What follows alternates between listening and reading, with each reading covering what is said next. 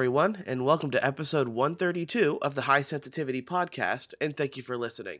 If it's your first time here, we talk about video game and movie news, as well as what we watched or played over the week. My name is Barry, along with my co hosts. My name is Craig. My arms and my fingers and my eyes are tired from all these games. My name's Craig, and I was going to say something similar. It's just Happy Holy Game Week is Right. what this week should have been named. Yeah, and we will get into the games because there's a lot of them to talk about, but as always, we're going to get into the news first. What I'll go ahead and do is I'll just talk about a follow-up from last week, would be the Bayonetta voice actor news story. Yep. More clarification has now come out that the deal was about $15,000 and not $4,000. They were going to pay her, Jennifer Hale, sorry, the voice actress, like $4,000 per recording session is what it was going to be. People have reached back out to Jennifer Hale, and she's like, I don't care about, I don't care. Like, it's still a very, very low offer considering how much money the game makes. And she still thought it was kind of, I guess, unfair, like an offer that was unfair to her. Now, Also, clarify it's Helena Taylor, not Jennifer Hale. Okay, Helena Taylor. Sorry, I'm probably mixing up the two's name. No, you're fine. That's the one who took over. I just don't want people to think that she was the one complaining because she wasn't. All right, so Helena Taylor is the one. All right, Yep. Gotcha.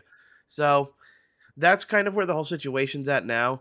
You really haven't heard much from anything else otherwise, but goes to show there's more information to it. Like, yes, $4,000 is the minimum, and for a game like Bayonetta that makes as much as it does, $15,000 probably is still technically in the ballpark of lowballing her, but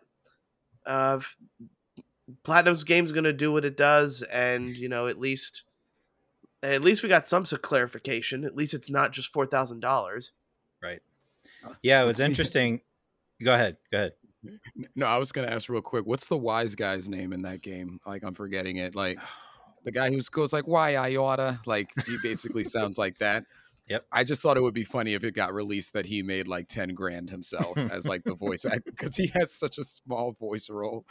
Continue, Craig. Sorry.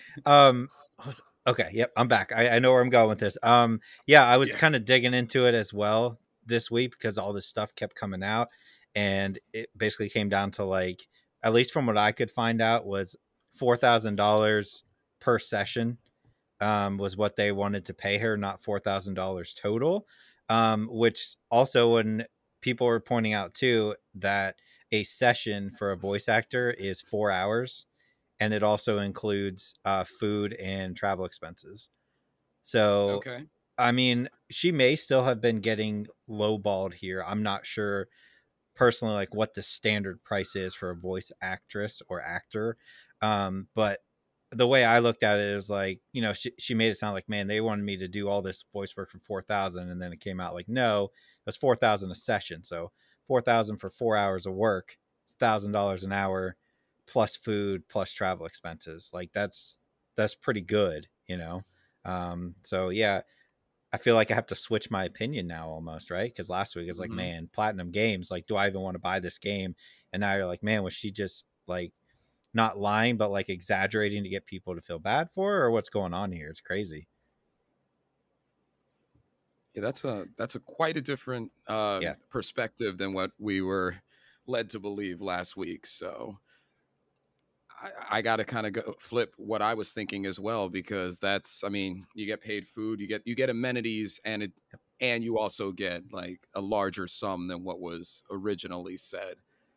So this kind of goes back to what we were talking about last week. Is there just more that's not said? Was there some arguments that happened with her and maybe the head of the studio, the creative team, or something along those lines? Like, I feel like maybe there's just like one small thing that's just not being said here, because people will often in these cases use money as the reason, but there's something like going on way deeper. It doesn't sound like she's getting paid like a lot, right? But I don't know. Bayonetta does make enough money for her to not get even what she was getting. So Yeah, it's all kind of strange in how it's all came out, especially this close to the game. But on top of it, too, she's now opened herself up to lawsuits with NDAs about the game and everything like that. Yep. So, she mentioned like, oh, what are they going to do? Come after me? Because it's like she mentioned, I guess she doesn't have a lot right now. I guess I'm not sure why she doesn't. I'm not sure why she's in the financial position she's in, I guess. So I'm not sure why it was worth breaking NDA over the game, but right. Best of luck to her. Hopefully this doesn't, tear down her career or anything like that. Yeah. I mean, honestly, maybe it just comes down to she thought she was worth more than what they were offering. It's as simple as that. Yeah. I mean, we can sit on the outside and be like, man, you're getting paid $1,000 an hour. You should stop complaining and take it. But maybe there's probably more to it than that. Yeah. Maybe there was disrespect that was thrown her way. And she's like, you know what? Like, Bayonetta is a huge series now. It was kind of started out as like a cult classic, right? And it's become this huge thing that everybody's been waiting for. So maybe she's like, yeah, I do deserve more than $1,000 an hour. And she probably does, honestly. Yeah, when things like that jump up, you have to, not you have to, it's natural to start demanding more financial compensation, because it's clearly her voice is attributing to the success to some degree, so maybe she spent, as far as her financial situation, do you think she spent too much money in the gates of hell? Why? She bought all the accessories. We don't have any more Scorn jokes. Now we got to go on to Bayonetta jokes, I guess. Yeah. I do much prefer those jokes. At least with Scorn, like, if it ended up being like a must-play game on Metacritic, I would have been biting my words. But I played it safe. I knew better.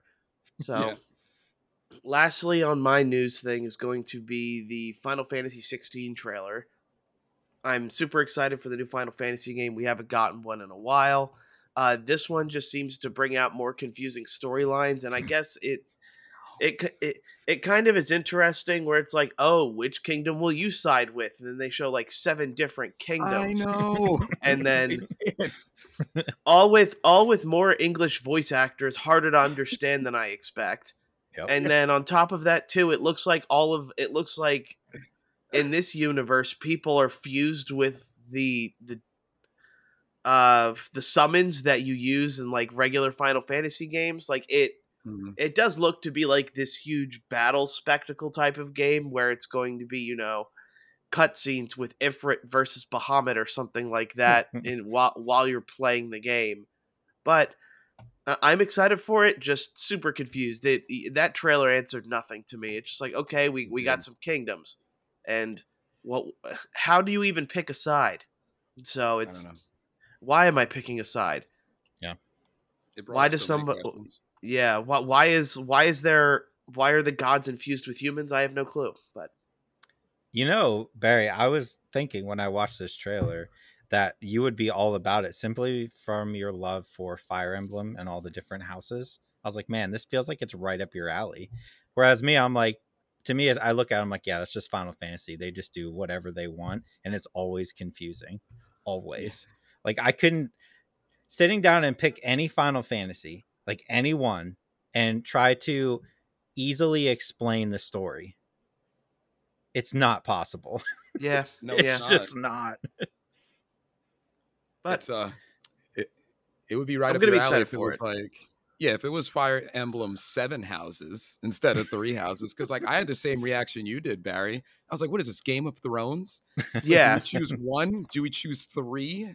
Like, it's just, I don't know. Maybe I'm gonna get it, but know. Maybe you start with 1 and you play a character from each house, and then eventually they all meet up. Maybe it feels like, I don't know, based off of the trailer, it looks like you're some warrior that's like, I don't know, maybe a freelancer, like he's not really aligned to any kingdom, and he ends up getting these god powers, and now everyone's fighting for you, or fighting to have control of you, or something like that, based on like the small dialogue that came out of that trailer. It sounds like people who have like the gods infused in them like are forced to like forced to fight, forced to pick a side, forced to do all this stuff, and he's probably like, "No, I'm not going to do any of that. I'm the main character." That was good. I like that. That was a good one. You know what it didn't do for me though, in that amount of time, especially being like a story specific trailer, I didn't feel like an attachment to any character just out the gate. I know it's received a lot of flack recently, and I know it has probably significantly less characters, but think about how you felt when you saw the Forspoken trailer. You really vibed with her kind of early. I know at least I did. I saw a bunch of characters on screen. They all looked like different versions of a caste system. And I was like, I don't know. Like, do I like the guy that's like, I'm the main character? Or like, do I like who do you even usually historically you could look at a Final Fantasy game and find some attachment even early on with one of the characters, even in a trailer.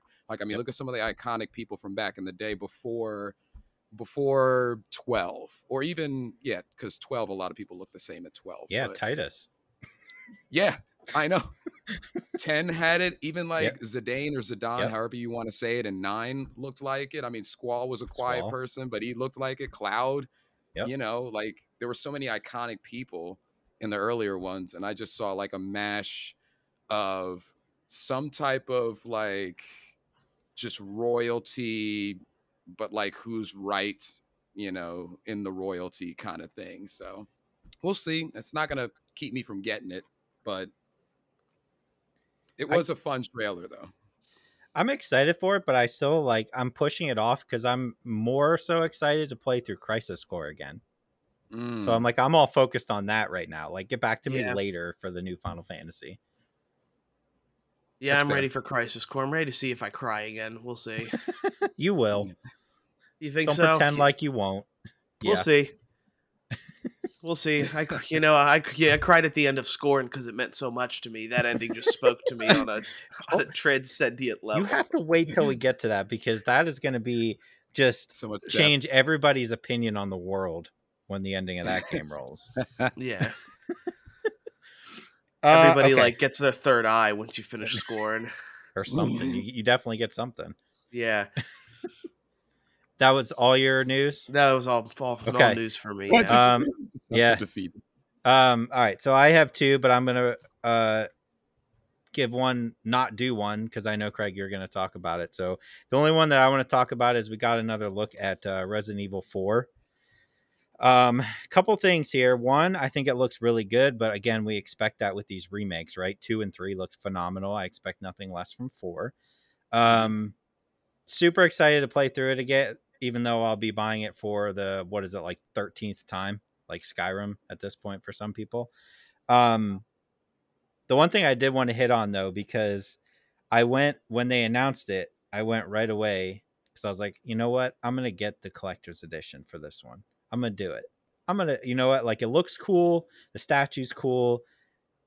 And I know I'm going to be an old person on this, and I know it's nothing new, but can we please stop charging $250 for collector's editions? Because it is out of control, and they're definitely not worth $250. Like, that statue of Leon's cool and all, but I saw the price point and I went, nah, you know what? I'm good. I'll just get the game. Barry, you buying the collector's edition? No, I'm not. Okay. There's already enough statues, but you do have a point. These statues probably at least cost $80 to make, and then with a $70 game, they are kind of charging a lot more than I think they would. But it's because games like Resident Evil have such a hardcore fan base that they can charge. I'm pretty sure they could charge $300 or $500 for it, and people would buy it. There's no doubt in my mind that it would still sell out. But that's because people of this fan base are so attached to the series itself. Mm-hmm. Mm-hmm. I don't know. I think these statues are costing them probably $20 to make. It depends. There's definitely an uptick though on certain ones, but yeah. It depends. As a statue collector, and a very light statue collector, I'll recommend myself is it depends on what they're made out of. PVC is very cheap, and it probably costs $20 to make. Then there's like resin and hand painted statues, which Yeah. even those, like, I have a decent amount of those from Japan, and they're only like 120, 130 bucks. Right. So at least like in this particular case, let's say the statue is that, like but it's not because it's mass produced. So that's why it's kind of like, yeah, it's probably PVC and it's probably 200, they're probably 20 bucks to make. Because to be honest, that's how I feel about the Horizon Forbidden West statue. Is like, it is big and it is bulky and it kind of has some weight to it, but you can definitely tell like some of my cheaper or some of my other statues, like, because they're hand painted resin, it looks a lot better. Yeah. So, Yeah. video game statues just seem to kind of be, okay, here's a statue and you'll buy it. It's kind of what they're. Yeah. You'll buy it because you're stupid, like me. I don't know if we touched on this. Like, we probably touched on it a little bit, but it's to the point now, like, seeing and just going kind of on what we're talking about right now, where it's almost like you want to buy the standard edition of the game and then see if you can't get a statue on Etsy. Yeah. Like, let's be honest. Like, I first like had a run-in with that when I missed the opportunity, where it's my fault, but I missed the opportunity to get like the Elden Ring like special edition. So I was like, maybe I'll just look for like Elden Ring, various statues, and like some really good ones came out, especially after you gave the game like a month of existence. But like, that's like what I feel like that's what I'm just gonna start doing now, is just looking elsewhere for a statue. Yes, some are going to be just overpriced and feel like the one that you would get with the collector's edition, but certain ones, I mean, it might just actually be beneficial to see it, because then you could get certain people getting Leon, for example, in a pose that maybe you like. You're not limited specifically to the Resident Evil 4 remake collector's edition version of Leon. So it's just something I've been like really thinking about exploring, to try to also prevent myself from spending $250 every time I feel some type of attachment to a game that's more than usual. The trailer looked great. Yeah, it's cool that they're doing different things. Like, the first encounter is a little bit different than normal, where like it looked like you start in the basement, where I feel like that's not how it started when you see the first zombie in 4. It's going to be exciting, and I, like most people, think 4 is just insanely like on another level from a lot of the other ones. You could argue like 1 and 2 are definitely in the same vein, but it looks good. Excited for it to come out. The question I was thinking about when I was watching this is, they've had such a great success with 2 and 3, and they're going to have a great success with 4 remastered, right? Like 1, they haven't really done like the full remaster treatment with, so I could see them going back to that at some point. But do you think that they will do a remaster of Resident Evil 5? Because I personally enjoyed Resident Evil 5. I know 5 and 6 are like where it kind of fell off, right? 6 especially. But I have like a soft spot for Resident Evil 5, and I was like, man, do you think they'd remake that? Like, do you think there'd be enough of a attachment for them to completely remaster that game and people would be excited, or not? Or do they stop at 4? So, and here's what I'll mention to you. After like a few years ago, when you let me borrow, I think Resident Evil 3, I believe it was, and I played through that, I looked to like try more of those games. I tried Resident Evil 5 and 6. Now, they definitely don't play the same way. I did not really play them for very long. I wasn't the biggest fan of like what I guess they were going for, but sure. I do think they have kind of the same uniqueness to them, in the vein that probably a remake with a new direction, like fixing a lot of the old stuff and keeping some of the new. Like I think it was 6 that like had like kind of that co-op gameplay that you could do. I think that 5 too. Okay, so both of them kind of had that vein. I think if you do that, there's a lot of potential there to play that game and have people want to play it.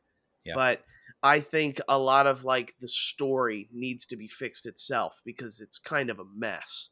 It is 5 and 6. So I think they need to not just do a remaster. It's got to be almost a redoing in a way. The same thing they're doing with Resident Evil 4, because Resident Evil 5 had tank controls too, right? When you were aiming, you couldn't move. When you know, so, and that was the same thing at Resident Evil 4, and it looks like they got rid of that in the remaster, which thank God.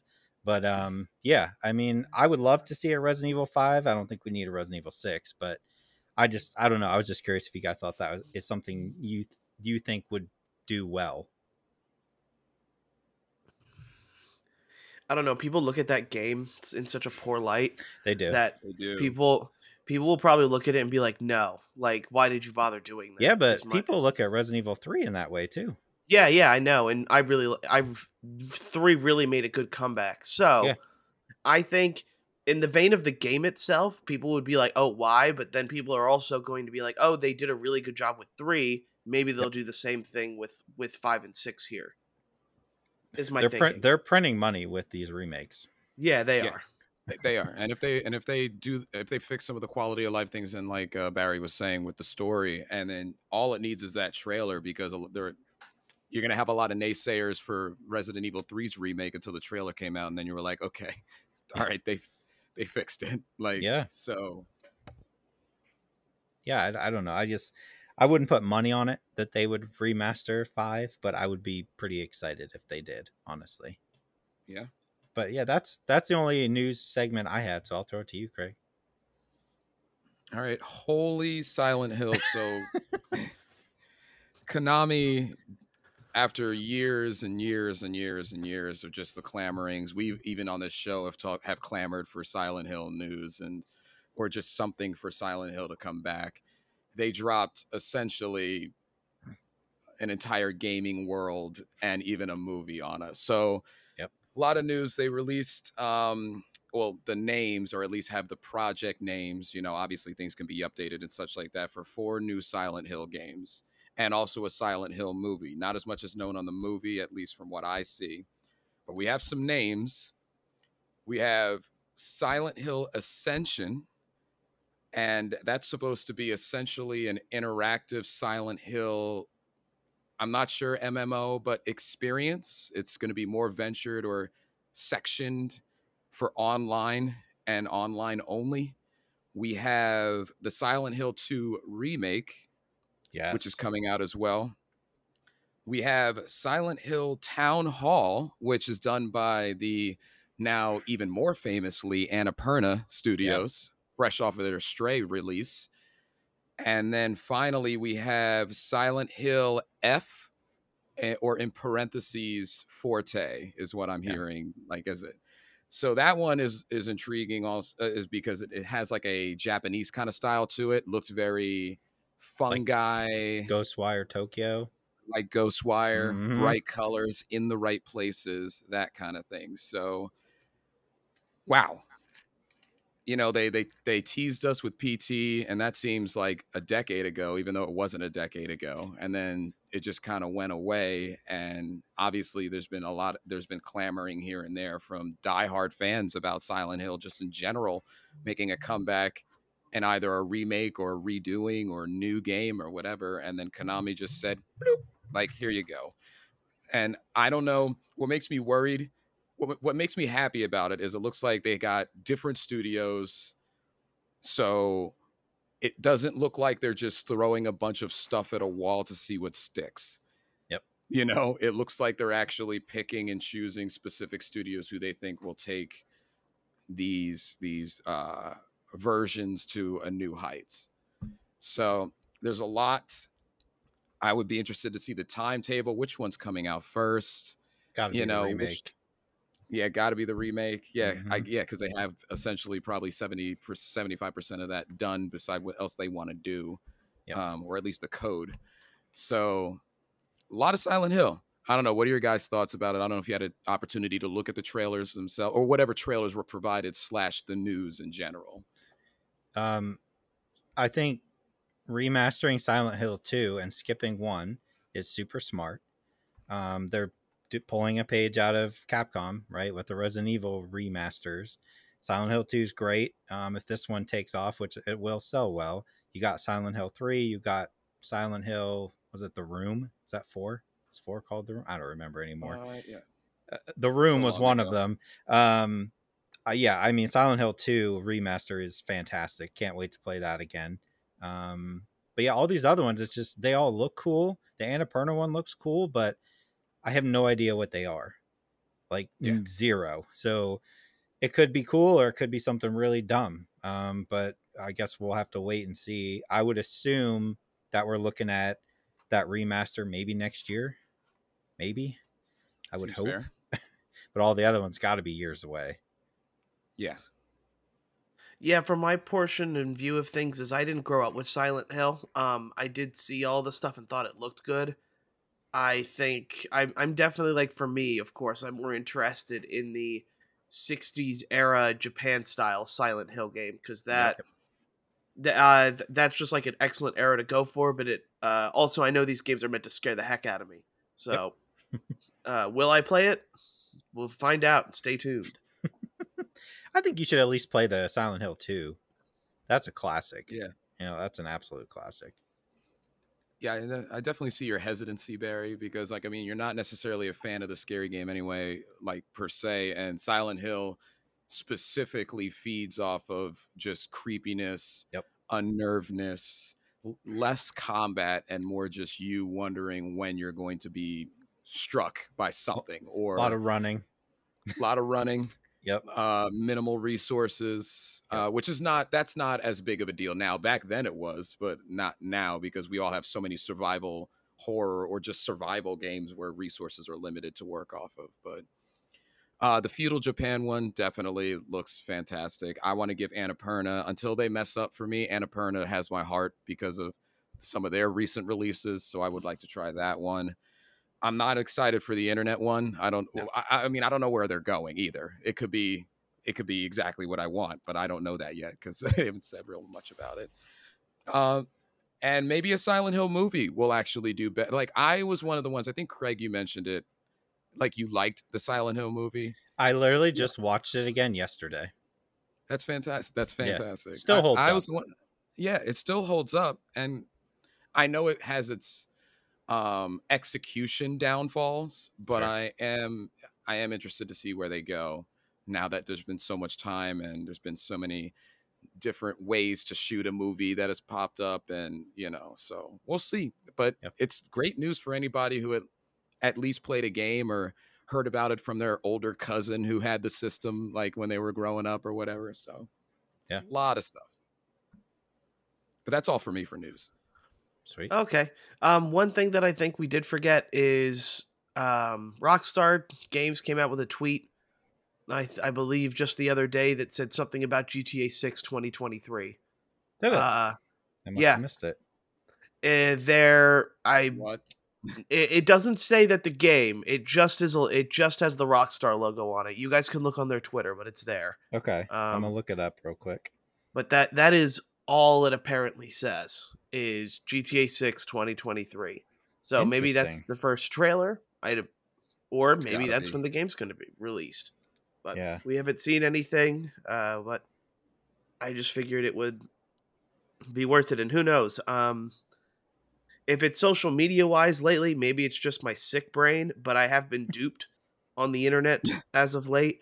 So we'll see. But you guys are now making me want to go ahead and check it, but I'll let you guys do it, because I don't see anything on there.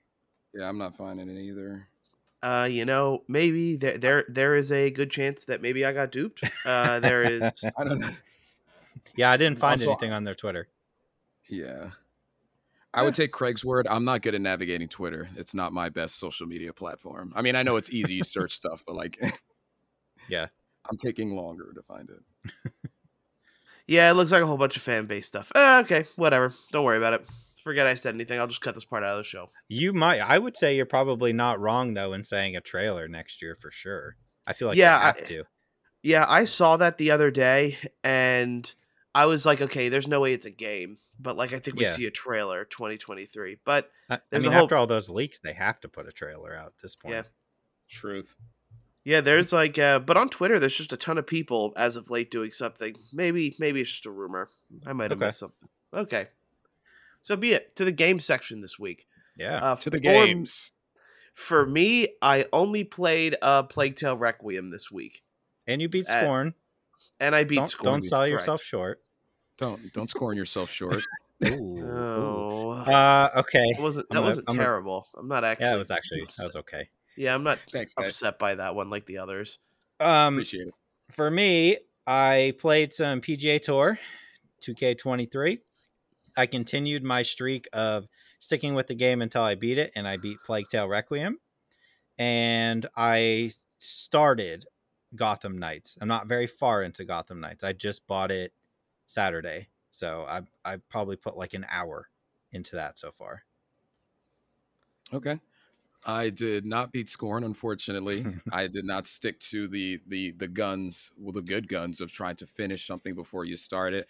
I didn't have a chance to play Plague Tale because I was busy throughout the week, but I did play Gotham Knights. I'm about 3 hours in, so we could chat about that. Okay. And then I also played Mario plus Rabbids Spark of Hope, which was forgot that came out. That was oddly one of my more anticipated games. I just felt more excited when it showed up on my doorstep than Gotham Knights did. So I'll talk about that one too. That's fair. What do we want to start with? Plague Tale Requiem. Okay. Barry's dying. Over here. I'm dying, right. But start Plague Tale. I'll be back. Okay. He's got to plague himself. Barry, I don't think you beat it, did you? Okay. Barry did not beat it. So, and Craig, you didn't start it at all, correct? I did not. Okay. So, kind of mixed for me, and I won't get into any details, obviously, because I don't want to spoil anything. Plague's Tale for Barry and I last year was one of our highlights of the year for sure. Came out of nowhere and was just a phenomenal story. What I can say about this one, having beaten it, is I think the story, when I got to the end, I liked what they did. But I have some issues with the game. Number one, it's too long. It's entirely too long. It's 17 chapters. I want to say probably 10 to 15 hours for me to get through. I didn't play it. I was playing on normal difficulty. So if you're playing on easy, you could probably get through it a little bit quicker. My issues with the game are, besides the length, is I feel like they kind of got away from what made the first game good. The first game, to me, what made it so good was like the lack of ability to kill enemies, right? Like you had to be creative, right? You were like, all right, this guy, I can't kill these guys with my slingshot, so I'm going to create a diversion. Whereas with this one, they give you so many things. Like they give you like a crossbow, like ability to like make, you'll use like your clay pots to like set people on fire, which was in the first one. But to me, this game almost felt more like Uncharted than anything else I can.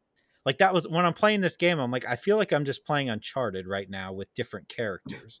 And my other big gripe is that there's so much slow walking in this game. It's infuriating. Like the amount of time it takes you to get from point A to point B, because 75% of the time, I feel like that's a good percentage, you can't run. You're just walking slowly.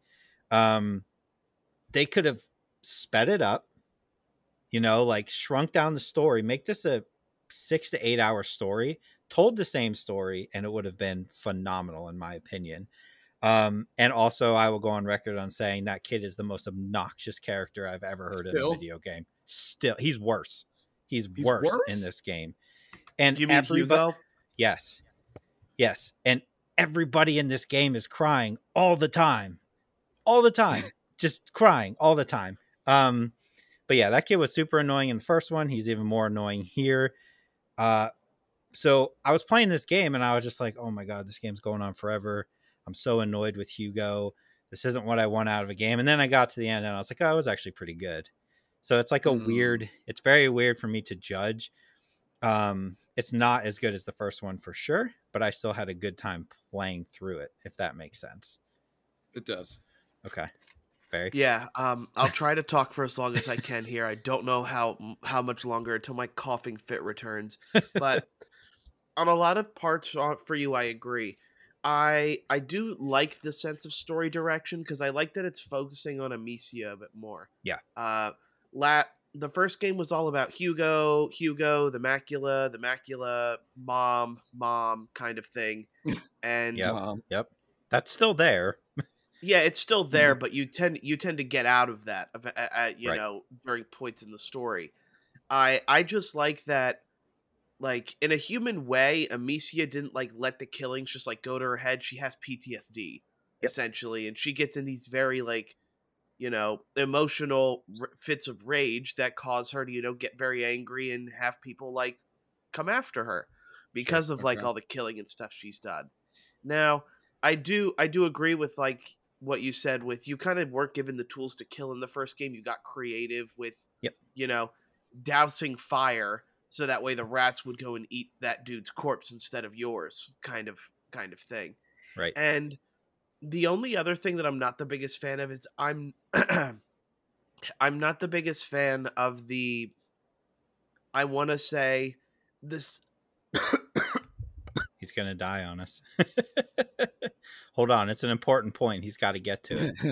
Yeah. I'll try to get this out. Yep. I am not a big fan of the progressive skills based on how you play, rewarding you for that. No. Okay. I am not either. It's basically set up as like there's 3 sections, and depending on how you get through sections will level up one of those. So if you go through and kill everybody, it's going to level up your like aggressiveness, right? Or if you're creative and you're using lots of different, like you're throwing pots and you're extinguishing their flames and you're throwing tar on them, then that's a separate one. And then you have one for being completely stealthy.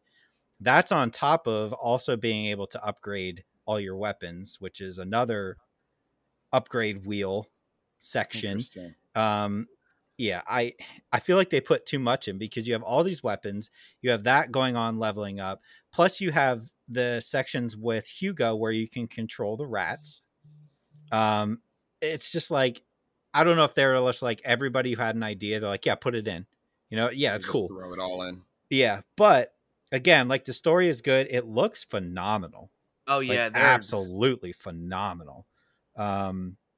And I don't want people to think I'm hating on it. I think this is like let's say top 20 game of the year for me.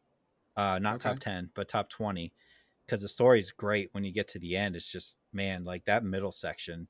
When you first get to, without spoiling anything, when you first get to the island, my God, does that drag? Oh boy. Oh, does it? It's rough. Yeah. But then once you start getting through that and you get towards the end and you see where it's going, you're like, okay, I get it. But yeah, it's I think people should still play it, but man, there's some issues, I think. Yeah, and maybe that might be our fault for like having the expectations of this game based on how good the first one was. But I think they played it safe, but then gave people too many options. This is it feels like, and I hate to say it because we said it with Overwatch, like this feels like a Plague Tale 1.5 with giving you a ton of stuff just to like use to kill your enemies. And maybe one of the critiques of the last game was the fact that maybe players didn't feel like they had enough tools in order to kill, or like tools in order to solve a puzzle. I enjoyed that restriction. I enjoyed having to play to their rules. But I have a feeling some players are going to be like, yeah, I'm glad that I could play as an aggressor and have Amicia go on a, rampaging killing spree. Sure. Or trying to be stealthy. Because for me, like, I like the stealth portion of things, but I really wish that skill tree would allow me to pick what skills, like, instead of, like, rewarding me with those skills, I feel like I should just say, hey, give me, nimble footstep or faster movement while crouching. So that way I can continue to grow on the play style I like to play as, because like sometimes being stealthy can be really difficult, trying to map out each person's, each person's route, picking the right times to shoot through them or use a distraction kind of thing can be very difficult and also very frustrating, especially when you don't get it. Yep. So the fact that you need to play that way in order to get the better abilities you kind of are forced to have to be like, okay, if I don't get the stealthy way, I need to play it stealthy and then I become aggressor, which is not something, I want to do because I'm trying to, I guess in a weird way, I'm trying to role play as Amicia, who probably, only really needs to kill when she wants to go on a murderous rampaging spree. Right. Murder. You know what I think it is I think the first game was made on a tight budget, right? By an Yeah. indie developer, and they killed it. And what happened was the popularity was huge for this game, right? So now you have Microsoft being like, all right, let's make another one. Here's a whole bunch of money. Make us a blockbuster game that we can promote as huge on Game Pass, and them just trying to be like, we got to up this game by 30. You know what I mean? Like, how do we make this AAA game when it was never meant to be a AAA game? It was always an indie game with a good story. So I think that's kind of maybe where it gets lost. And yeah, like you said, Barry, like the stealth thing, it got to the point where like you can upgrade if you upgrade your crossbow all the way, the last upgrade, when you shoot the arrow, you can collect it off the body.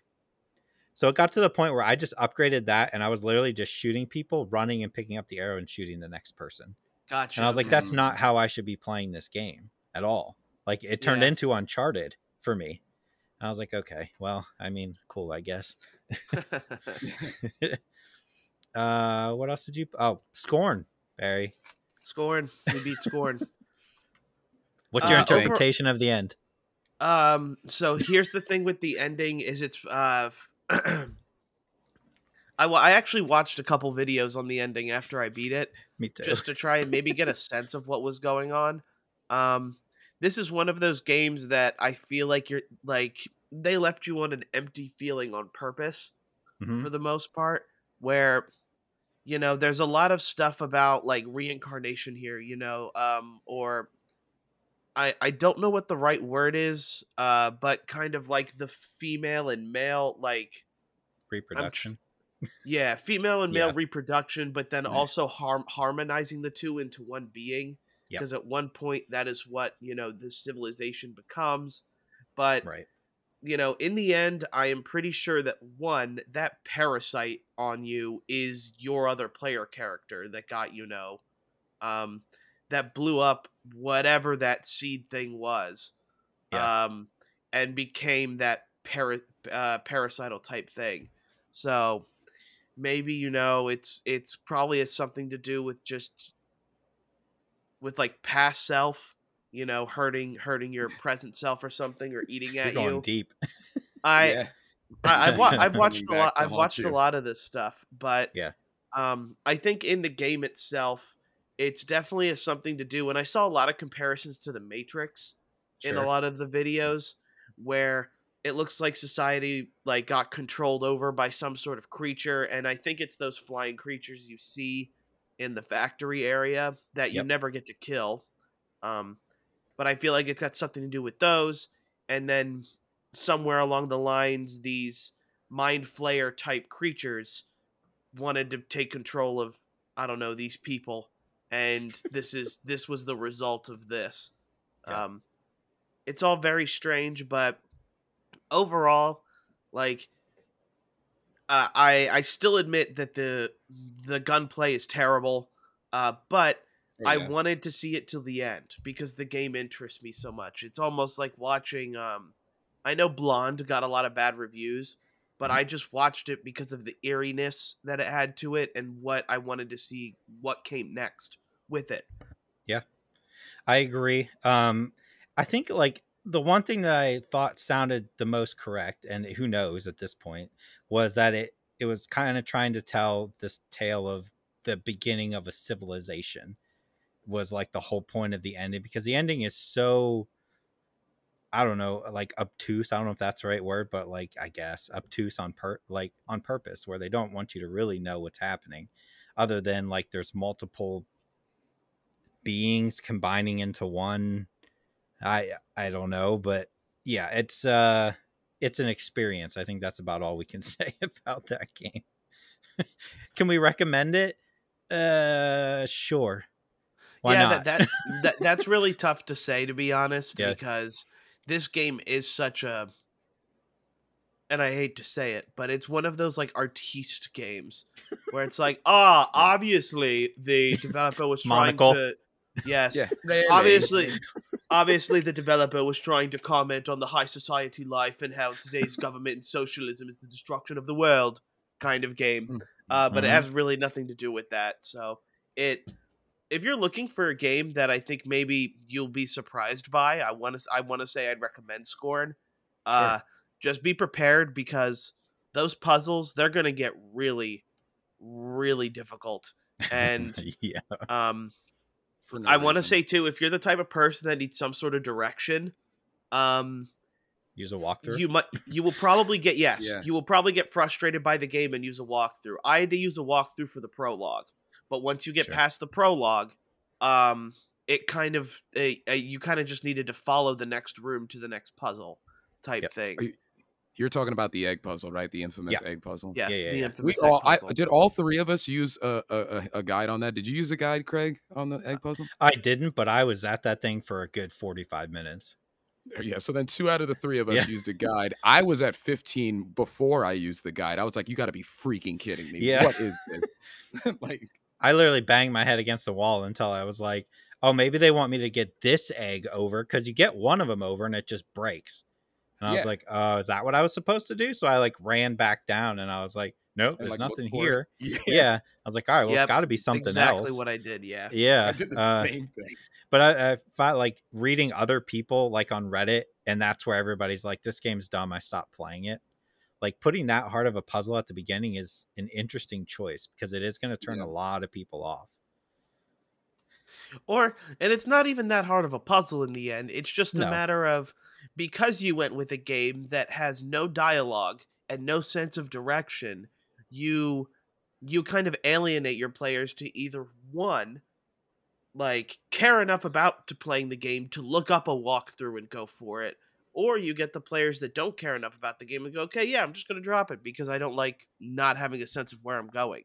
But I feel like particularly it's really only with that beginning of the game where it's kind of that sense of I have no clue what to do.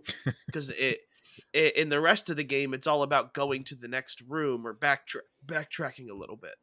Yeah. Yeah. Interesting game for sure. It's not going to end up on any of my lists for sure. No. But like, I'm glad I played it. I can't say that I was like, oh man, I can't believe I wasted 4 hours of my life on that. No, I enjoyed it for the most part. Yeah. Yeah, I agree. Is that's what you played, right? Just those two? Yeah, that's what I played. Okay. But yeah. PGA Tour 2K23. I know you talked about it last week. I played it a little bit this week. I agree with you that it's passable. I don't think it's awful. I don't think it's great. I think it's very middle of the road. I am playing on the easier difficulty because, like you said, I didn't want to worry about the timing. Yeah. So I bumped it down so I didn't have to, and I'm having way more fun that way. It just kind of eliminates that. And I know some people probably like want that for more challenge. I don't. I just want to worry about hitting it straight and hitting the power right. And I'm going to have fun with that. And then let me customize my golfer to make them look ridiculous.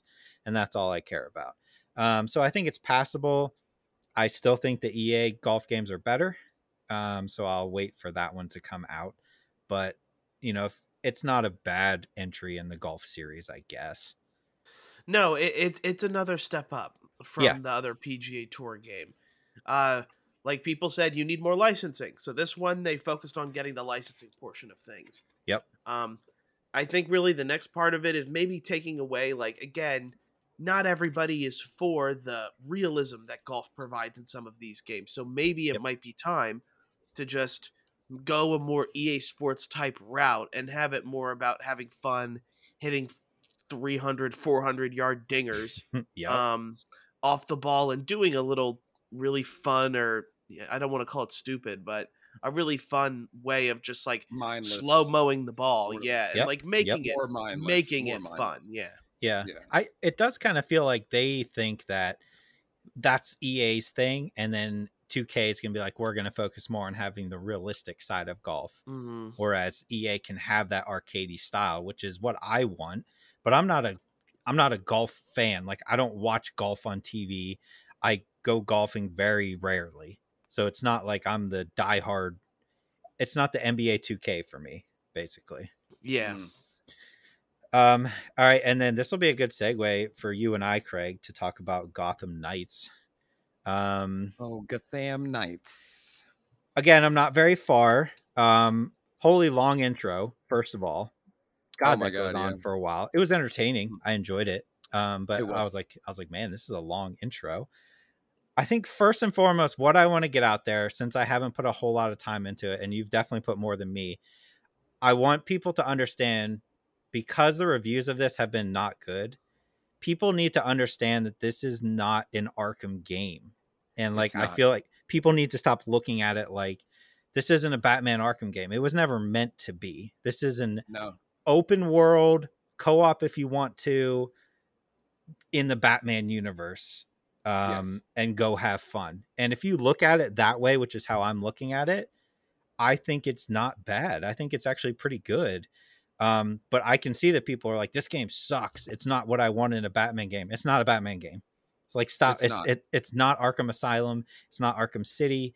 This is completely different. In this game. Yeah, Batman's dead. They get that out the way. That's the first thing. That's the first line of the game is him saying, if you see this, I'm dead. Or if you see this video, I'm dead. Like, and I haven't gotten to any of the Court of Owls stuff yet, because I'm still kind of like going around the city, doing some random stuff as well. I was just kind of like poking around to get a good idea. But like the detective stuff's still there, scanning crime scenes. I love that. I think that's cool. Yeah. Give me that. The combat feels okay. It's okay.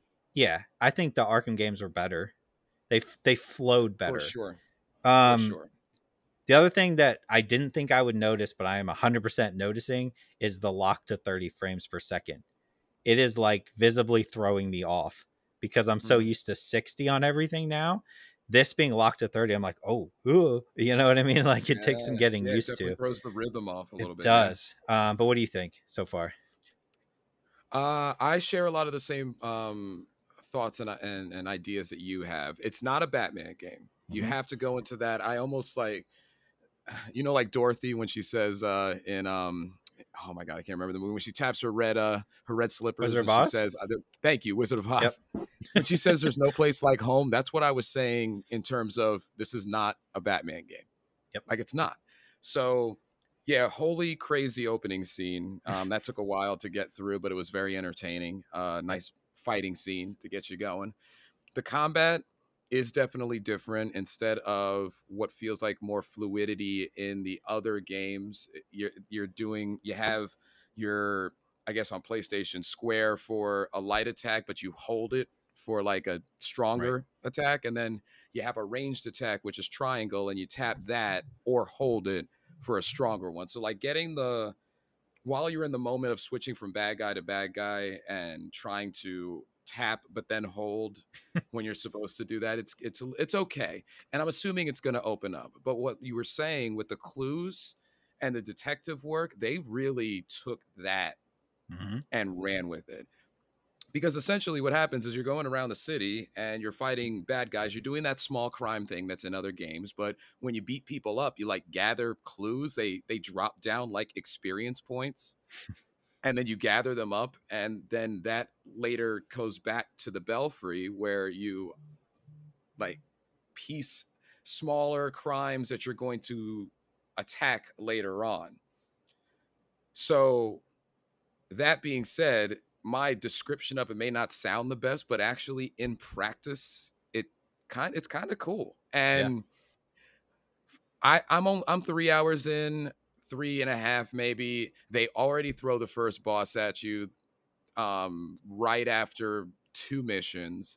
But the thing is that there's so much side stuff going on. They have their collectibles, they have all the things that you're used to in these type of games, but they really take a focus on the detective portion. When you're at the crime scene, you have to piece 2 or 3 things together. It reminded me of LA Noire Light.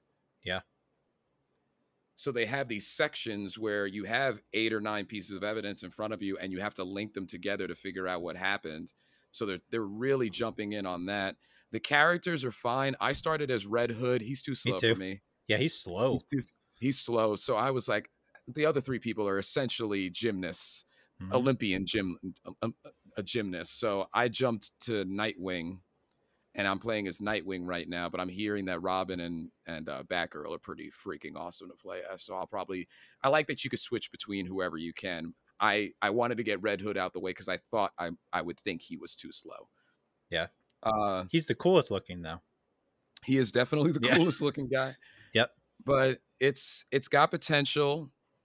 It's not going to be better than the best Batman game, but you hear what's coming out of my mouth right now. It's not a Batman game. I shouldn't be like, that's not what we should be comparing it to necessarily. It's in the same world, but Batman's dead and you get Alfred. Alfred's still alive, so that's nice. Yeah. But I do like the day-night cycle in that there's really no day cycle. You're out at night.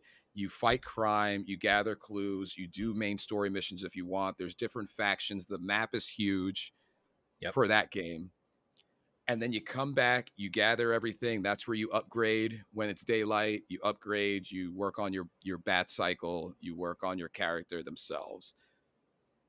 I think it's going to work in the long run. I think I'm going to enjoy this game. And we already know who some of the villains are. They did bring a nice cast into that. I mean, you got Harley Quinn, and some other people like a Mr. Freeze is going to make an appearance at some point in the game. We know they're coming, so it's good. It's good. I'll definitely have a better assessment next week. But here's the question I have for you though, because this is one I've been thinking about. This week is Bayonetta and Call of Duty, right? Next week is kind of a week off, and then the week after that is God of War, right? So do you think? Don't forget about Sonic Frontiers. Sonic Frontiers. God, yes. So the question is, and this is the question I asked myself: do you think that yourself and I will finish this game before the end of the year? Is it gonna? No. You don't think it's gonna hold your attention to get through it? Well, here's my problem: is that God of War, once that arrives, there's nothing besides the only 2 things that are above in my attention is my wife and my cat, and then everything else is is out the door, and then it's just God of War. But God of War, unfortunately, due to whatever the length might be, and if they have anything like the Valkyries from last game, that's going to add 5 more hours. That's going to take us right into Callisto Protocol, which would probably hold my attention. That's supposedly a short game, though. Callisto. Oh, that's right. It is supposed to be a short game. So I guess I don't want to put my money on it. The question is, because Gotham Knights is a longer game, right? Supposedly what, like 30, 40 hours probably. So I'm not going to get 30 hours into this game before Call of Duty and Bayonetta comes out this coming Friday, right? No. So my question is like, all right, that next week, which Sonic is coming out, but whatever. That following week is going to be doing the Call of Duty campaign, beating Bayonetta. You also have the Resident Evil DLC next week. Right, you're right. So all that factors into games that I want to beat before God of War comes out. So I look at it as I will play as much Gotham Knight as I can until this coming Friday. Now, once we finish God of War, which I'm assuming that I will finish God of War before Callisto comes out. At that point, we're talking middle of November. Will you have any desire to go back to Gotham Knights? Phrased that particular way, yes. Okay. You think you will? It all depends. Yeah, but I'm at a standpoint where I haven't beaten Scorn. I haven't played Plague Tale. Right. I'm in Mario plus Rabbids, which I don't know how long that length is supposed to be. I mean, it's a Nintendo game. They are pretty lengthy games. Yeah. Yeah. So I don't know. I will have a desire after God of War is done and my life returns to normal. Right. We're gonna get through God of War in a week. You know we will. Oh my God. I can't. We all of us will have a beat in a week. Yeah. Oh my, yeah. So I really hope I do. I really hope I can. You'll get it done in a week. I have faith in you. It's more of a matter of like, for me and how like God of War works. Yes, I'm gonna want to come home and like play that game. Yep. But then I also have to get like ready for the next work day, and then Right. that kind of thing. On my days off, I'll get a crap ton of work done with that game. Yep. But Mm-hmm. I know for the most part I have to stay away from the internet once that game comes out, because like I just don't want to get spoiled. It's Go ahead. I was gonna say, it's just funny. My roommate is taking an entire week off for God of War, and Oh, is he? I banned him. I told him, hey, you're playing it upstairs. You're playing it with headphones on, because I swear to God, if I hear spoilers, I'm coming up and I'm coming up and I'm ripping that PlayStation off of there. So I know that like we're all gonna run through God of War as fast as we can, but I also am trying to factor into the back of my head that I'm gonna get pulled into Call of Duty multiplayer, right? Oh, like yeah. It's gonna come floating over, and I'm gonna be like, I gotta get these games done. But then over here on this shoulder, it's gonna be like, yeah, but Call of Duty multiplayer. Hello. Yeah. Like you could play Call of Duty we should multiplayer. all get. Speaking of which, we should play that all together. Yeah. Oh, and we will. Oh, yeah. But I know that's gonna throw a huge wrench into beating all these games. And I hate that it happens every time, but I know it's coming. I have successfully pushed myself away from Apex. I feel good that I'm like, no, I'm not going to play Apex. I'm going to finish these games. But I'm trying to look at it as like when January hits or February, whatever, when that slowdown comes, am I going to want to go back to Gotham Knights? Who knows? You know what I mean? Who knows? Are you too far gone? Yeah. That might be a game that's hard to get back into. I'm also having a very small issue if we're just talking about these type of issues, especially multiplayer, where I have a couple of awesome coworkers that keep asking myself and my wife to play Overwatch 2, and we're having a blast with that. So that's also coming into the picture. Oh boy. As well, where there's just Overwatch, which is the beginning of the month, but still like we got the battle pass for. So that's coming back in too, and that's kind of taking some hours away, and I wouldn't take any of those hours back. Like I said, I was having a lot of fun with them in particular. With that, but that's also something that I'm struggling with in terms of when you think video game time, yeah it's tough. It's definitely tough. Barry, are you passing on Gotham Knights, or are you gonna play it? I want to play Gotham Knights, and I wanted to hear what you guys said about it. Sure. My main concern, and maybe you guys can talk a bit more on this, is I absolutely, utterly despise number one hated thing that I hate about video games that they're doing right now is that very stupid, not needed. Wow. So many adjectives. Yeah. Like the score loot system. Which they hate have. it.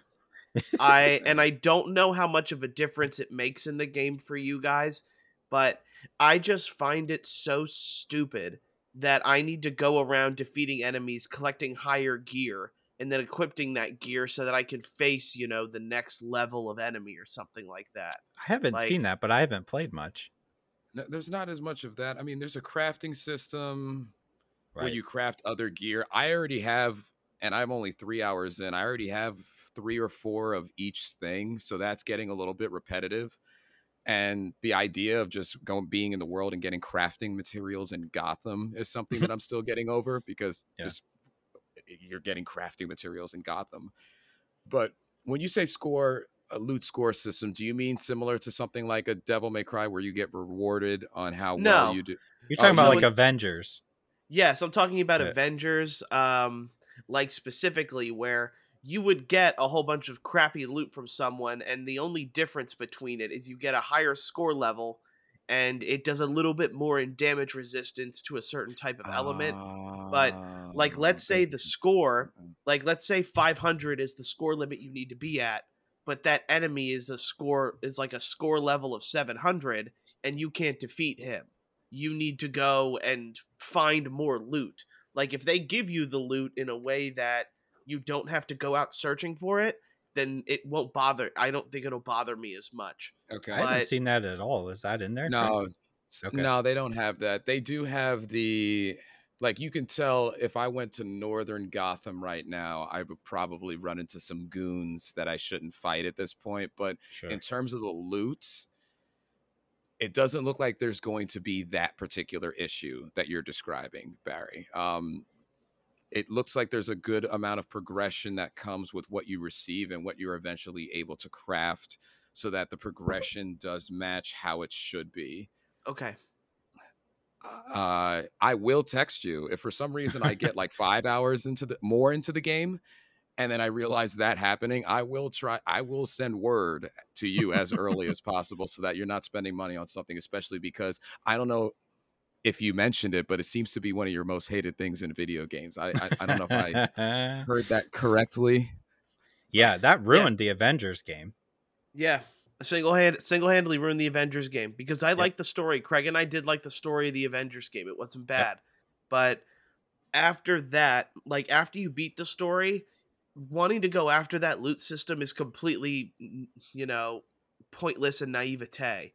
Where there's no point into doing it unless you really like the play style of Iron Man or, Ms. Marvel or something like that. I want to play that game specifically for the story because I'm interested in the Court of Owls and everything like that. I already know I'm going to play as Batgirl. But that's what I needed to know because I'm going to hate the fact that, if I play as Batgirl, I'm going to have over 200 items of loot that I need to sort through to figure out, okay, this is what I need. And then I have to disassemble all 199 other items of loot that I don't need. I would be out of that game so fast if they did that. Yeah, I'd be exactly. like, no, I'm done. You know what I mean? What I have found is that I did get a surprising amount of stuff early. But like I said, I don't think it's going to run into some of the other issues or that you specifically have described that the Avengers game provided. Okay. And with the crafting system, there is gear that does do like one more bit of damage, but then has less of a critical hit score, or like vice versa. There's that kind of stuff, but like it doesn't look like it's too much. Okay. Or that it's going to be like negative in any particular way. That's fair. So far, I'm enjoying it, but the only thing I've seen is like you can get different costumes.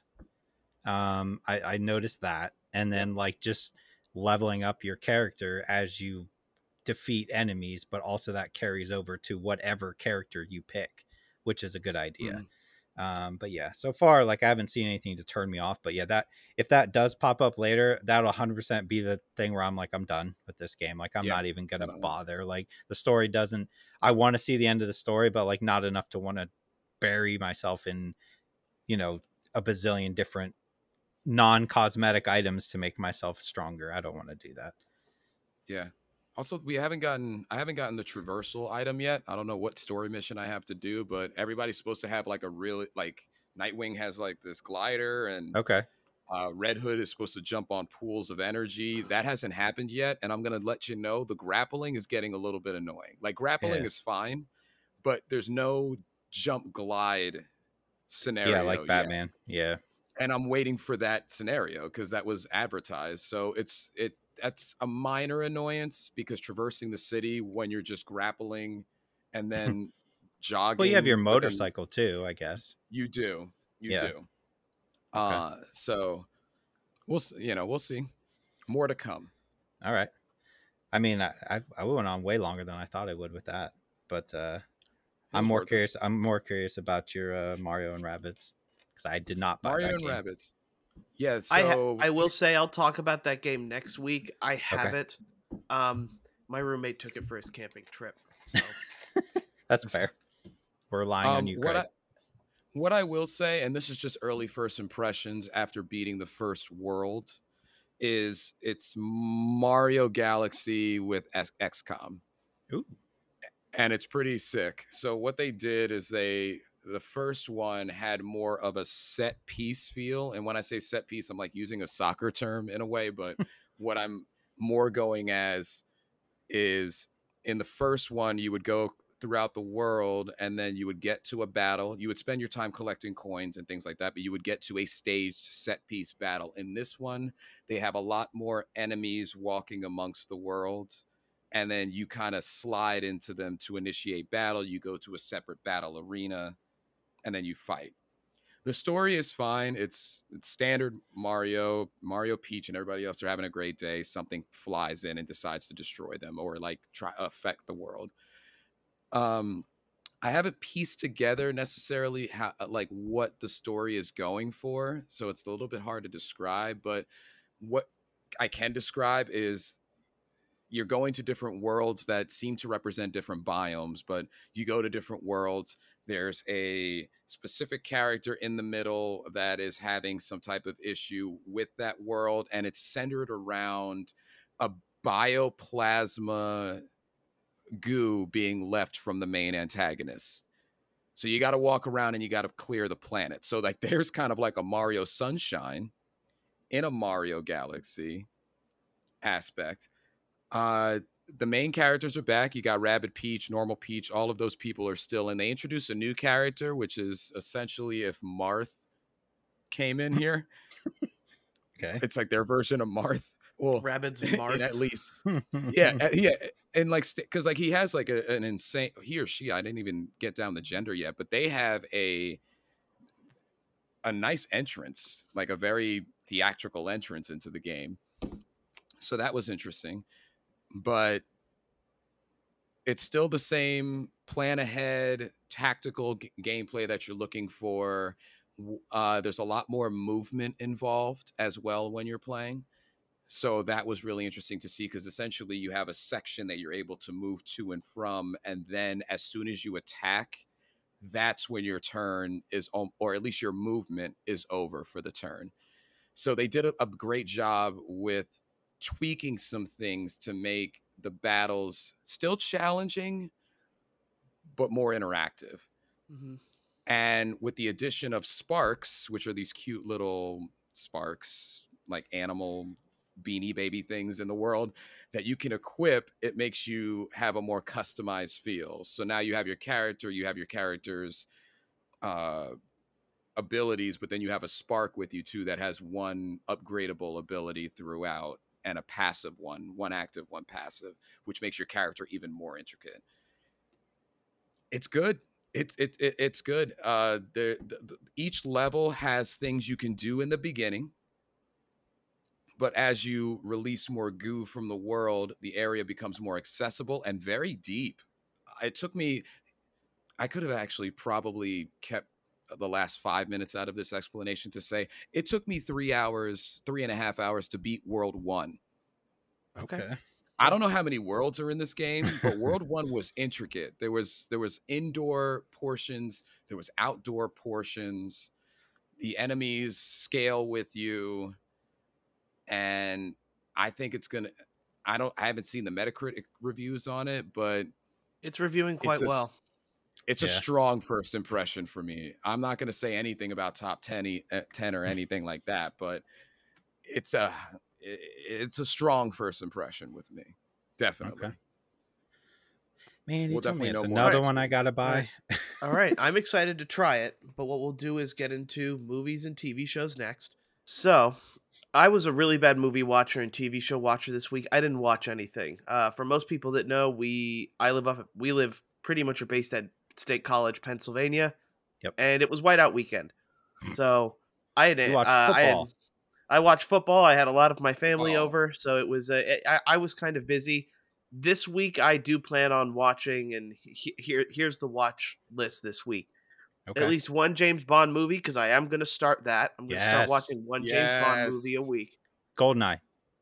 I'm going to start at the first. That's a good one. Oh dear Lord! You're gonna go through. Good luck with that. I'm going starting at first and going all the way over to Oh boy. No Time to Die. Is it Roger Moore? Is Roger Moore the first? That or Sean Connery. I don't remember which one's which. And then second, I did buy Bullet Train. I just hadn't had time to watch that yet. Oh, great movie. Okay. I'm excited. Okay. I watched 2. I technically watched 3, but 1 I really, really hated. So I don't know if it's what you watch, Craig, but I'll wait. I watched Clerks 3, and I finished Better Call Saul. I'm all done. Okay.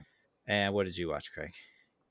I watched this coming-of-age horror drama called We're All Going to the World's Fair.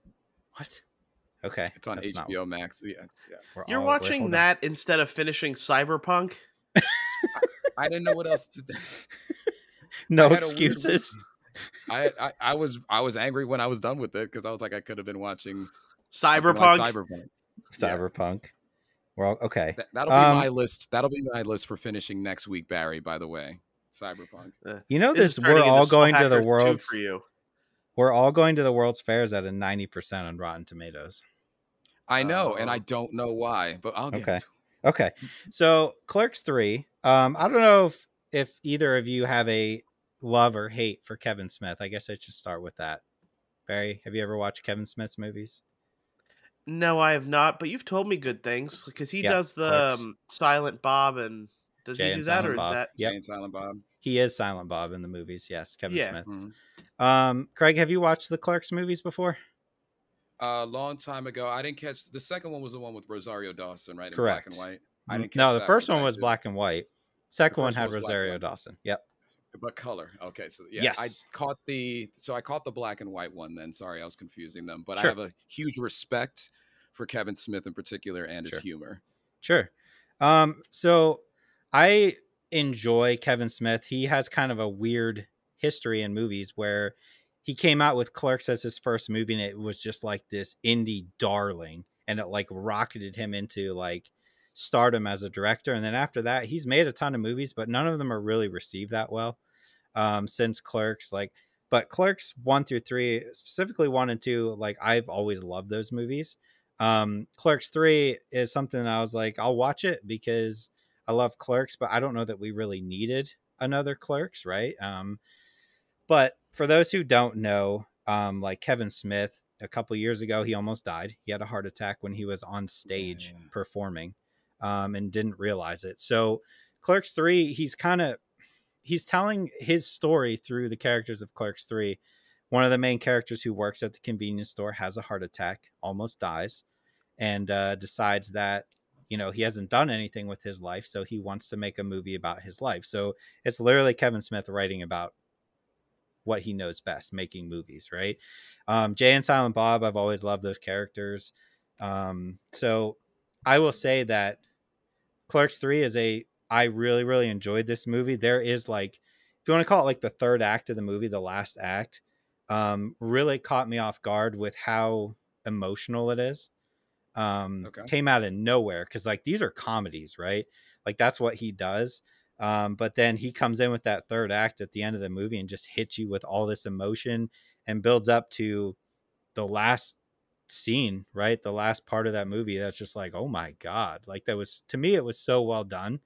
That it's something I didn't expect, but it was very cool how he did it.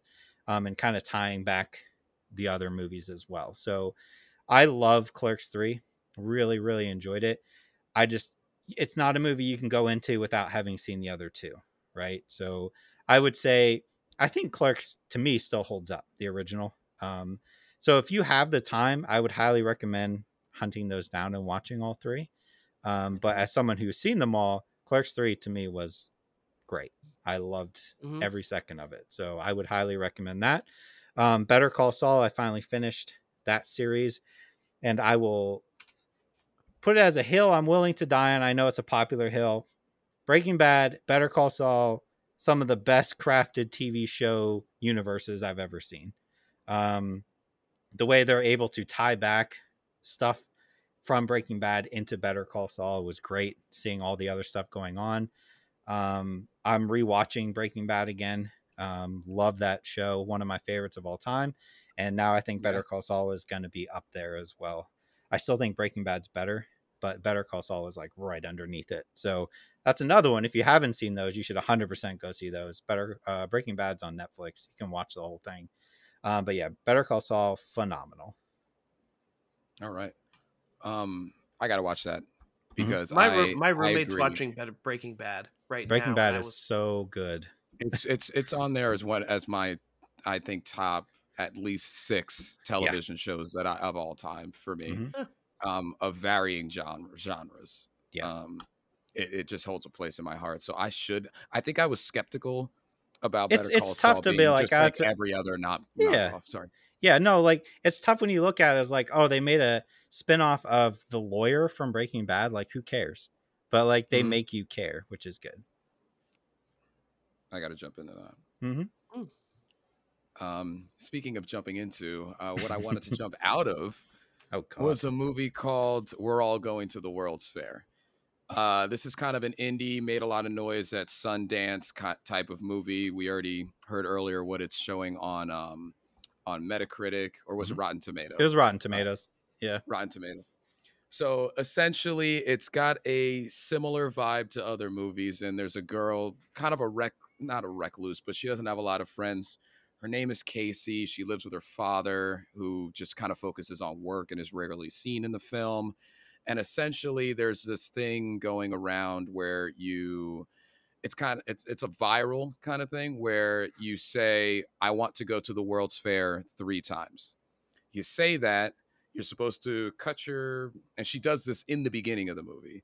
You cut your finger and you wipe some blood on your laptop screen, and then you watch a weird strobe-like video for 15 to 25 seconds. Okay. And then people have been recording themselves going through changes, either physical or mental, emotional. And it's about this girl named Casey who does it. She starts off the film, turns off her light. She tells everybody on her YouTube channel, which doesn't have a lot of viewing, that she's going to do this. And then she does it.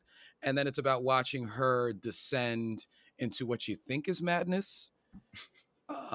Because gradually she gets creepier and creepier and creepier with the videos that she's posting. On the other end, there's this other main character.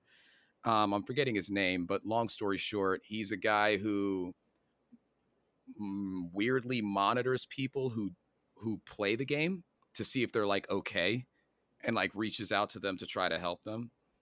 Okay. And he takes a liking to her because he wants to help her, but he's also a middle-aged man, so you're kind of like dealing with that as the watcher. And he reaches out to her. Yeah, he's a creep. And he reaches out to her to see if she's okay, and she does like weird things. Like there's one time, it doesn't ruin the movie, but there's one time where she's like dancing and screaming at the top of her lungs to a song. And then she just physically screams at the top of her lungs for like 10 seconds and then goes back to dancing. It's stuff like that. And they intertwine other people there's like this one guy who is just picking at his skin because he thinks that there's like he's a stuffed animal beneath it. Like they have weird artsy imagery like that. By the end of the movie, you don't know what is going on. It's not like a Scorn, don't know what's going on because there's plenty of dialogue because it's a movie. But and a sense of direction. And a sense of direction. But with this direction, I don't know what they wanted me to feel. So when the credits rolled, and you just, because like there's really only those 2 characters in that have any depth or anything. I just walked out of it thinking it was too Sundancey. Like I see where the art's going. I see where artistically why it probably is getting good reviews.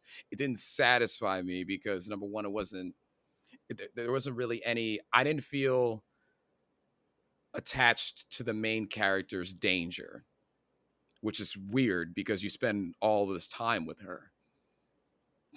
So go watch it if you want. You can listen to the reviews. But I didn't want to go to the World's Fair after seeing We All Are Going to the World's Fair. It was just Bloody Mary with wiping your blood on a computer screen, and it was Bloody Mary for the 21st century. Or Candyman. Yeah. Okay. Yeah. It was weird. That's it. Fair enough. All right, guys. Well, that's going to be it for the podcast this week. Thank you for listening. If you're interested, please make sure to review and share the podcast. If you liked it, please make sure to like and subscribe and comment if you're watching it on YouTube. And if you feel so inclined, we do have social media sites that you can follow us on there at High Sensitivity. Other than that, again, I appreciate everybody listening, and we'll catch you guys next time. Bye. See you later. Later, guys.